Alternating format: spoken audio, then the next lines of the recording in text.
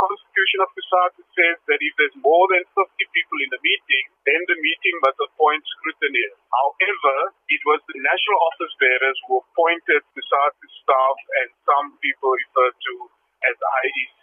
The second thing was that the presiding officer basically proceeded to decree that there will be a vote by show of hands, and therefore people did not have the freedom to get a secret ballot, and we think it was a farcical exercise.